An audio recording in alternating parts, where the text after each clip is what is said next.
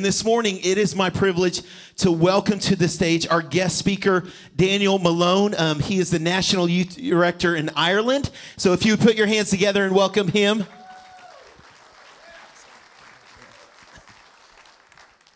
Hello, NCC. My name is Daniel. As Pastor Aaron has said, I just want to take a moment and just thank you, Pastor, for having me here. It's a privilege to be here. I serve as a pastor in Ireland.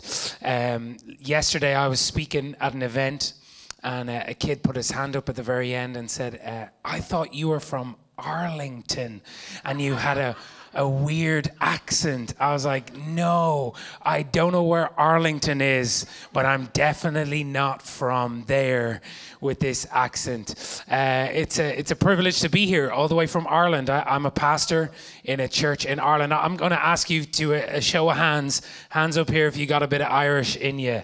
You got a bit of Irish in you. It's in there somewhere. Your dog walkers, friends, sisters, brothers, Irish, and therefore you are 1/3 or 1/4 or 1/10. I had an American come up to me and say, I'm 17% Irish. I was like, how did you figure that out? I figured it out online. I was like, wow, America is amazing. Amazing. We're going to have a bit of fun this morning, but I believe God wants to just speak into the fabric of your being. Will you join me in praying just as we start this? Lord, we love you. We thank you for the privilege it is to be in this church. Lord, that this house is just pointing us to a greater relationship with you, Father God. And we just pray, Lord, that you would speak to us. Father, we pray we would walk out a little bit different to the way we walked in. We pray we would hear what you want to speak. In Jesus' name, amen. As I said, I'm from Ireland, and it's an incredible place. And I really believe that God wants to do something incredible in this church and in this area this Christmas season. I was just hearing from your pastor about what you guys are doing, obviously meeting Santa. Santa's a little bit different in Ireland, I'm not sure. And maybe that's the way you guys celebrate Santa here. But in Ireland, I'm like, Santa isn't that funny. I thought he was hilarious. I love that humor. We're kind of sarcastic in Ireland, so we love it. But hey, there's a world that needs reaching, amen? There's a people that need reaching. And the Bible says in 1 Corinthians, it says that the enemy of this world, 2 Corinthians rather, Satan, who is the god of this world, has blinded the minds of those who don't believe so that they cannot see the glorious light of the good news. The god of this age, Satan, has blinded the minds of unbelievers. He's blinded them. They can't see where they're going. They can't see what they're doing. Like me with my eyes closed. I don't know if I'm walking off the edge of the stage or not. But the crazy thing is that the God of this age has blinded the minds of unbelievers so that they cannot see the light of the glorious news. Well, Christmas is a time where the light of Jesus can be shone. But as believers, we are called to unveil the veil that the enemy has put over many people's lives. We are called to show them the light that is Jesus. Bring light into the darkness. I believe in NCC, God wants to do something incredible through your life in the lives of other people as you go around showing people the light and the goodness of Jesus. I picked up one of these little leaflets, a New Community Christmas, and I thought, you know what, this is incredible because this is a vehicle to show the light of Jesus, to pull the blindfold that the enemy has put on people for so long and show them the glorious light of the good news. Amen. I was thinking about it like this. We in Ireland, we live in a country where although we have religion, many people don't have a relationship with Jesus. In fact, statistics show us that over 99% of people do not have a thriving, growing relationship with Jesus. That's an incredible statistic. It's absolutely unbelievable. There are so many young people that do not know Jesus. There are so many older people who do not know Jesus. There are families who do not know Jesus. They do not know the light of Jesus, the hope of Jesus. But we're called to bring light. Amen. I want to tell you a few stories. We a few years ago started a youth ministry. I'm in a church that was planted by an American man in 1987, one of the first evangelical Pentecostal churches planted in our nation. My wife is the only third generation Christian that I have ever met. It gives you an idea of kind of the context of where we are serving. But God, when he uses people, he can bring the light into darkness. He can bring hope into hopelessness. He can bring a beautiful sense of his presence into the worst scenarios and situations. We started a youth ministry with 6 kids. We were proud because it was the largest youth ministry in Ireland. 6 kids. I'm not joking here. It was incredible. We were like, this is amazing. God started to move. We started to step out. We decided that, as a youth group and as a church, that we were going to go and have an audacious faith that was going to try things, take some risks. And 4 years later, I'm not going to talk too long on it, but 4 years later, we have seen over 500 young people give their lives to the Lord in a city. You can show that next picture. In a city that does not know the Lord. I think we have a picture there of it. And this is one of our youth nights in an old church building built in 1700. It's incredible. People are stepping out and they're using their gifting. We, a few years ago, decided that we were going to release a record album because, hey, nobody's ever done it in Ireland before, and we thought it would be really cool. In the south, that is. You guys may know of Wren Collective and some of the guys up in the northern part, but in the south, it was like this big thing that we wanted to do, and we decided, you know what, we're going to go for it. We're going to step out of our comfort zone, and we're going to start sending all these CDs out to like different people, different radio stations. They don't really know what Christian music is all about. We're there singing Hosanna and they're singing something very different. But we said, you know what, why can't we engage culture? Why can't we bring the light into a dark place? Why can't we see if God can be used and glorified through secular radio stations? So we decided, hey, let's do it. We'll try it anyway. We started the process. We decided we'd do it in 2 months. It took us nearly 2 years. Anyway, we got there in the end. We released this EP, and it was incredible. I got a call the day we released it from a friend, and it was absolutely amazing. I thought, you know what, we really could really do well with this. Like, I'd be so happy if we got into the gospel charts or something. I got a friend. He called me. He said, "Hey man, you're not going to believe it. We just released last night, and it is #1 in the gospel music charts in Ireland." Isn't that incredible? Well, it is incredible, but nobody's a Christian in Ireland, so it's not that incredible. Nobody's buying gospel music, So we're like, yeah, #1 in the gospel charts. There isn't anybody else on those charts. So if you sell one record, you're doing pretty well. But hey, we thought it was good. We were like rocking it. And the next day, as people started to buy it and we started sending it into the radio stations, I got a call from the same friend who produced the album. He was like, "Hey, Daniel, I've got some really good news. We are listing number 20 on the national music charts." And I was like, wow, like a worship album. Now the worship music in it is quite accessible for non-believers because we obviously want to create bridges to the gospel rather than barriers. And so the music it sings in words that we can understand. It sings in words that a non-believer could understand. Number 20, we were like, wow, praise God, the national music charts, people are buying it. It's incredible. Oh my gosh, Irish people are just like gonna get this. I got a call from my friend, "Hey Dan, it's getting crazy. We're #8 in the national music charts." Later on, I got a call, and you can show this picture. We were #2 in the national music charts. This is in Ireland, in a country where people don't know Jesus. Now, I love One Direction, but I did not like Justin Bieber in that moment because there we are, chapel band, Fire by Night. The whole point was, Fire by Night, that he led the Israelites into, the land, and the Fire by Night looked after them. I'm like praying Justin Bieber out of that position. Well, we started sending, and all of a sudden, the next day, we went to #1 in the national music charts, and God was glorified. I had this thought, in order to reach people that we have never reached, sometimes we have to do things that we would never usually do. In order to reach the people that do not know Jesus, we've got to kind of step outside of our comfort zone a little. Sometimes out of the normal run-of-the-mill life that we usually do. And in order to reach people that have never been reached, we need to do some things personally in our lives that we never usually do. Hey, maybe you're here today, and I don't know where I put that leaflet. I think it's in my back pocket, but maybe you never usually invite people to something. I want to encourage you today.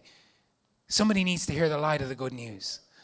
And if we can do something a little bit differently to the normal way we do things, just maybe doing our normal life, going to work, coming to church, enjoying Thanksgiving, as you guys said, we don't celebrate Thanksgiving in Ireland, but I'm going to start celebrating it now after seeing all that food.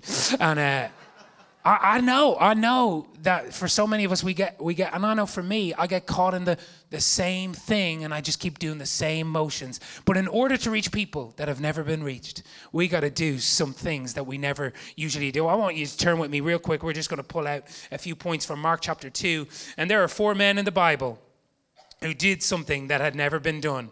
One step at a time. And we're going to go through it, and I'm going to read it. And it says, a few days later, when Jesus had entered Capernaum, the people heard that he had come home. Bit of context for the time. This was early on in Jesus's ministry, and people were starting to hear rumor of who Jesus was and what he was doing. I thought the incredible thing about this was, as I read it this morning, I had a conversation as we were coming here. I saw so many churches. In Ireland, we have like 30 to 40 life-giving churches. Here there are churches on every street corner, and there is a familiarity with the gospel. People know about Jesus, but they have yet to encounter him in many situations.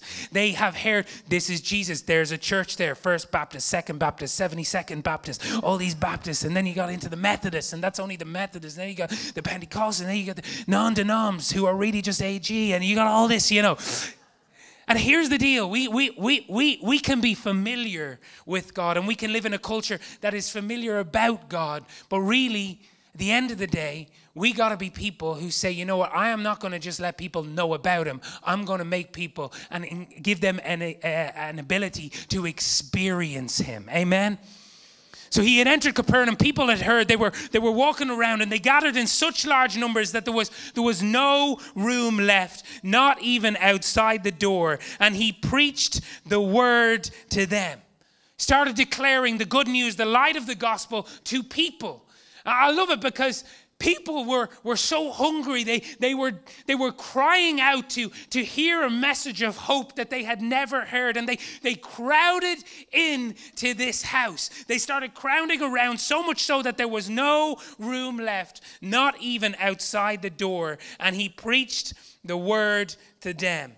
Some men came bringing to him a paralyzed man. I want you to think about that for a moment. We have healthcare systems and health insurance, but in those days, the context of the time did not lend to a healthcare system. This man had been paralyzed. Mainly people or scholars will believe that he was paralyzed for life, that it was something from birth. And although he may have been offered many doctors, nobody was able to meet the need in his life. And I want to liken that to maybe some people that you know in your lives where they have been paralyzed, not physically, but spiritually. They have not experienced the hope and the life of Jesus in their lives. And I want to encourage you today. God wants to use you in the lives of people to bring hope and healing to people who have been never exposed to the gospel of Jesus. They may have heard about it, but they have never experienced it. And these 4 friends, I can imagine some men came and they brought a man, a paralyzed man, carried by 4 of them. And I thought about this, like the love of a friend. Can you imagine this man had been offered so many solutions, I'd say throughout his life, but he had always remained paralyzed. He had always remained in his same place. And who was the friend out of the 4 of them said, hey, come on. There's a man named Jesus. He can heal you. No, I don't want to go. I've heard about all this stuff before. You've tried to give me every solution. I've been to the counseling session. I've tried to do everything to get my life right, but no, I'm not going. I only get my hope up that something is going to happen, and then nothing really happens. No. You got to come. I've heard rumor. I've heard stories of what he can do. He's been around for the last couple of months. He's been traveling around Judea and Samaria. He is the one who can, okay, well, I don't want to go. No, you're coming. I don't care. It's happening. Well, how are you going to get me there? I'm going to get my 3 other friends. We're going to drag you there. What are you on about? You're going to carry me all the way there? Yeah, we're going to carry you there. Hey, I don't know who it is, and maybe I'm just thinking a little bit outside of the context of the scripture, but one of them, one friend, had to have said, I'm going to do it. I'm going to make it happen. There's a resolve in us when we see the brokenness in other people that needs to say, no matter what happens, I am bringing them to Jesus. Do you believe me? Amen? Come on, we want to believe that God can do incredible things in the lives of people. Some men came and the love of a friend, since they could not get to him because of the crowd. And I don't know about you, but I love going to concerts. Anybody a regular concert goer? I'm not sure what you guys listen to, but we like the traditional music in Ireland, a bit of a jig and a bit of a reel, you know, with the violin and the fiddle and you don't know what I'm talking about, but it's all good. We kind of jump like this and we do all this stuff. And every time I go to a concert, you have these different people at the concerts or any event that you go to that is crowded. You have the people who are the ones who get there so early that it's ridiculous. They kind of tent outside the event and they're first at the stage and they're there and they're like hugging onto the barriers no matter what. And then you've got the people when you're at an event that get there late like me and they have to kind of stand at the back, or maybe they get a bit of a good show. But then you've got the other people who are the people who kind of come in late and they walk up and you're standing there, you're enjoying it, and they kind of tap you on the shoulder. Excuse me, my friend's up there. I'm just getting up. And they start, you know those people? You're like, you're in my, and they start like, no shame, no guilt, just straight through. And all of a sudden you start to realize that you're further back and they're way up the front.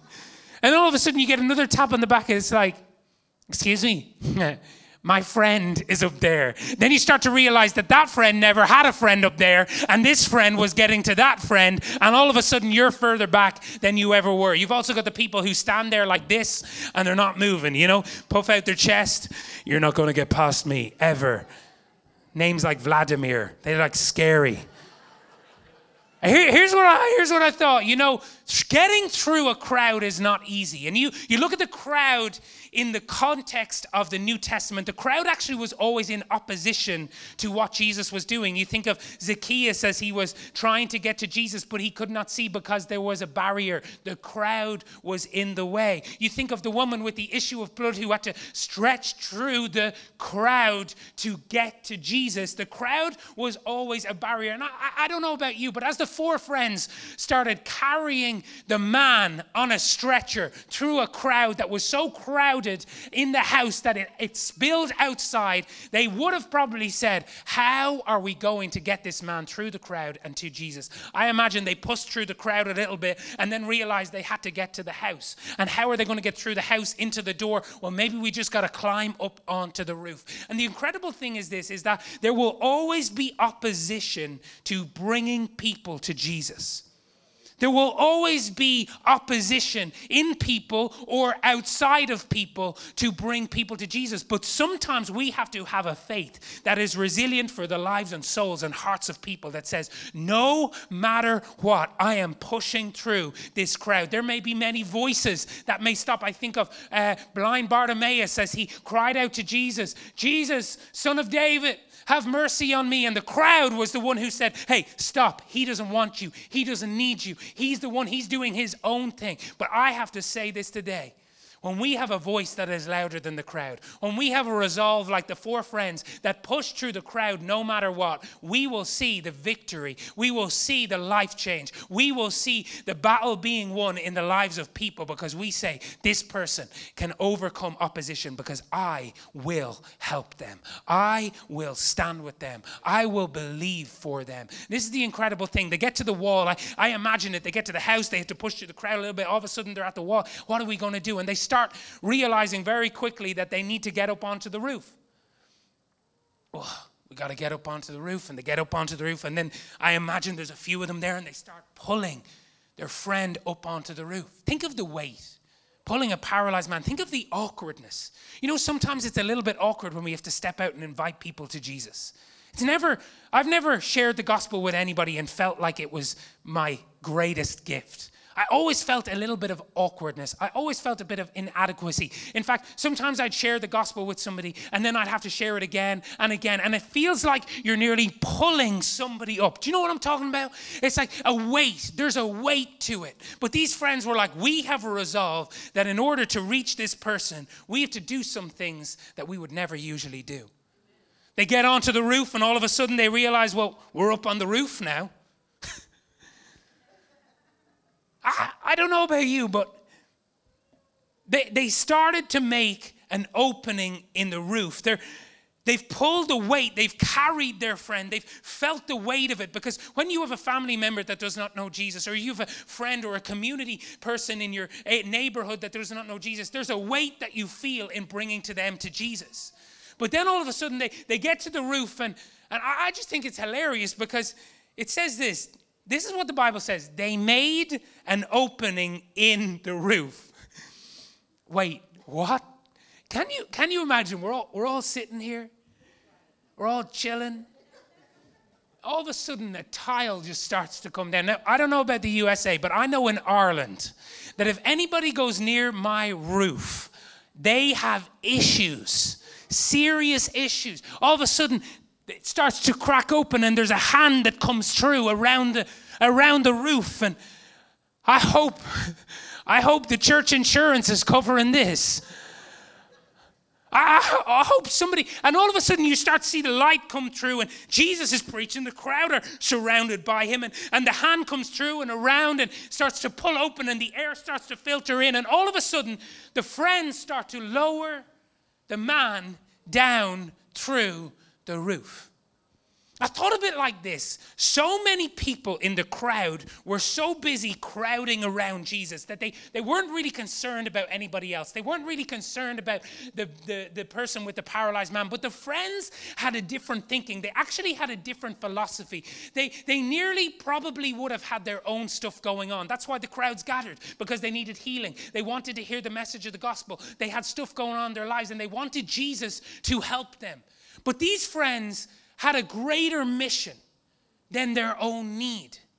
That while they are lowering the man down, they're seeing their friend encounter Jesus and their friend get healed by Jesus, and they know that Jesus is the answer, but they haven't put themselves ahead of their friend. They have let themselves be secondary nearly to their friend. I thought of it like this. I thought of it like this, that everybody else was just focused on them, getting themselves right, and not even bringing the other people. But the friends, even though they probably had issues in their life, they still were concentrating on bringing people to Jesus. They weren't saying, it's not about him, it's just about me. I need the healing. I need the life change. I need all that stuff. That even while they were still in places where they could have had a lot of need, they still were able to reach people for Jesus. You don't have to be perfect to reach people for Jesus. You don't have to have it all together. You don't have to have it all there. If you're with me in this place, come on, let's give Jesus some praise. He wants to use you, even in your brokenness, even in your situation.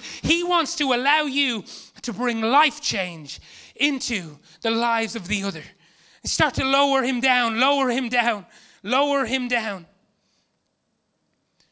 See, the reality of it is that sometimes we can be so focused on what we are carrying and the stuff in our lives that we have no time to focus on who we could carry. Who we could carry. Oh, I got this going on. Hey, he still wants to use you, even in your weakness, even in your brokenness. I believe there's a day when this church will see so many new people come to know Jesus because a church is mobilized and continue to be mobilized. It's incredible what God is doing. Continue to be mobilized to reach lost people, even when we've got stuff going on in our life. Yes, I don't have it all together, but thank God for Jesus, that he brings us from glory to glory. He brings us from strength to strength. He is doing a new thing in our lives. He isn't leaving us the way we used to be. He's bringing us into who he has called us to be, and we get to bring people along the way. They lower the friend down. They lower him, lower him, lower him. And it says this, when Jesus saw their faith, he said to the paralyzed man, son, your sins are forgiven. Now, usually in the context of a scripture, Jesus would say to somebody, like the woman with the issue of blood, woman, your faith has made you well. Your faith has made you well. But in this context, notice the difference. Jesus, he didn't see the man's faith that was paralyzed. He said, when Jesus saw their faith, he said to the man, son, your sins are forgiven. I want us in this place to have a their faith mentality, Did you know that you can have faith for your family and your friends, even when they don't have faith for themselves? We can stand in the gap. We can have their faith mentality. Hey, some of us, we've got sons and daughters. We've got brothers and sisters. We've got parents. We've got neighbors who don't have a faith. In fact, they don't even want to have a faith at that point that we see. But we can say, Lord, I am believing for one day that you will look and it will be because of their faith, this person's sins are forgiven. You know, we can stand in the gap and have a faith that says, Jesus, you need to do something in their lives. You need to do something. That's why we pray. That's why we stand in the gap, because I believe God wants to use us in the lives of other people. And then when they get here, when they get to him, when they realize it'll be because of your faith, your friend's life has been saved. I want to get to the end of my days. I want to get to eternity. And Jesus say, because of your faith, this person came to know the Lord. Because of your faith, yes, you didn't have it all together. Yes, you had your stuff going on, but you carried and you did things you never usually did. And you felt awkward many times and you felt fear many times, but you stood out anyway and you stood in the gap and you prayed in the gap. And because of your faith, your friends' lives are forgiven. Hey, my family, many of them don't know Jesus. So my brothers and sisters, I am believing one day that because of my continued faith, because of my continued perseverance, because even the voices and the doubters, the crowd would say, they'll never come to know Jesus. They'll never know. No, I am pushing through. I am climbing. I am carrying the weight. Yes, I feel it, but I believe one day because of my faith, my friends and my family will be saved. If you're here in this place, do you believe it? I really just want to encourage you, because ultimately Jesus carried the cross and he carried the weight of the cross so that we don't have to. In Hebrews 12:2 it says, for the joy set before him, he endured it, so that people in our lives can encounter a freedom and a life and a hope, that the paralysis of their spiritual journey and their spiritual life can be set free and healed, so they can experience joy and passion and life change. I believe today that we as a church, NCC, can step out and say, I'm carrying people to Jesus. I'm going to do something that I don't usually do. I'm going to walk up to somebody. I'm going to knock into that neighbor. I'm going to start building intentional relationships. A few months ago, I was watching a documentary on the Titanic, and many people know the Titanic was built in Ireland. It was one of the most formidable ships at the time. We've all seen that incredible movie, Near, Far, Wherever. Someone was like, yes, this is my best, Jack, I'll never let go. She let go. Anyway, Titanic was built in Ireland. It was the formidable ship. Because it was so formidable, they thought, you know what, we don't need as many lifeboats. They packed that ship with thousands of people. It was its maiden voyage all over, down from Dublin to Cove and Cork, and then set sail over the Atlantic en route to New York. Newspapers, fame of the time, the Titanic, unsinkable. Because it was so unsinkable, there was a sense that, you know what, we don't need as many lifeboats. There wasn't many lifeboats on the lifeboat. There wasn't many lifeboats on the Titanic. It started to come closer to Canada, past Nova Scotia. It hit an iceberg. We all know the story, and the boat started to sink. And there was such pandemonium, such panic, that they had never really actually tested the lifeboats to make sure that they could be utilized. And there was no plan to get people into them because they never thought the ship would sink.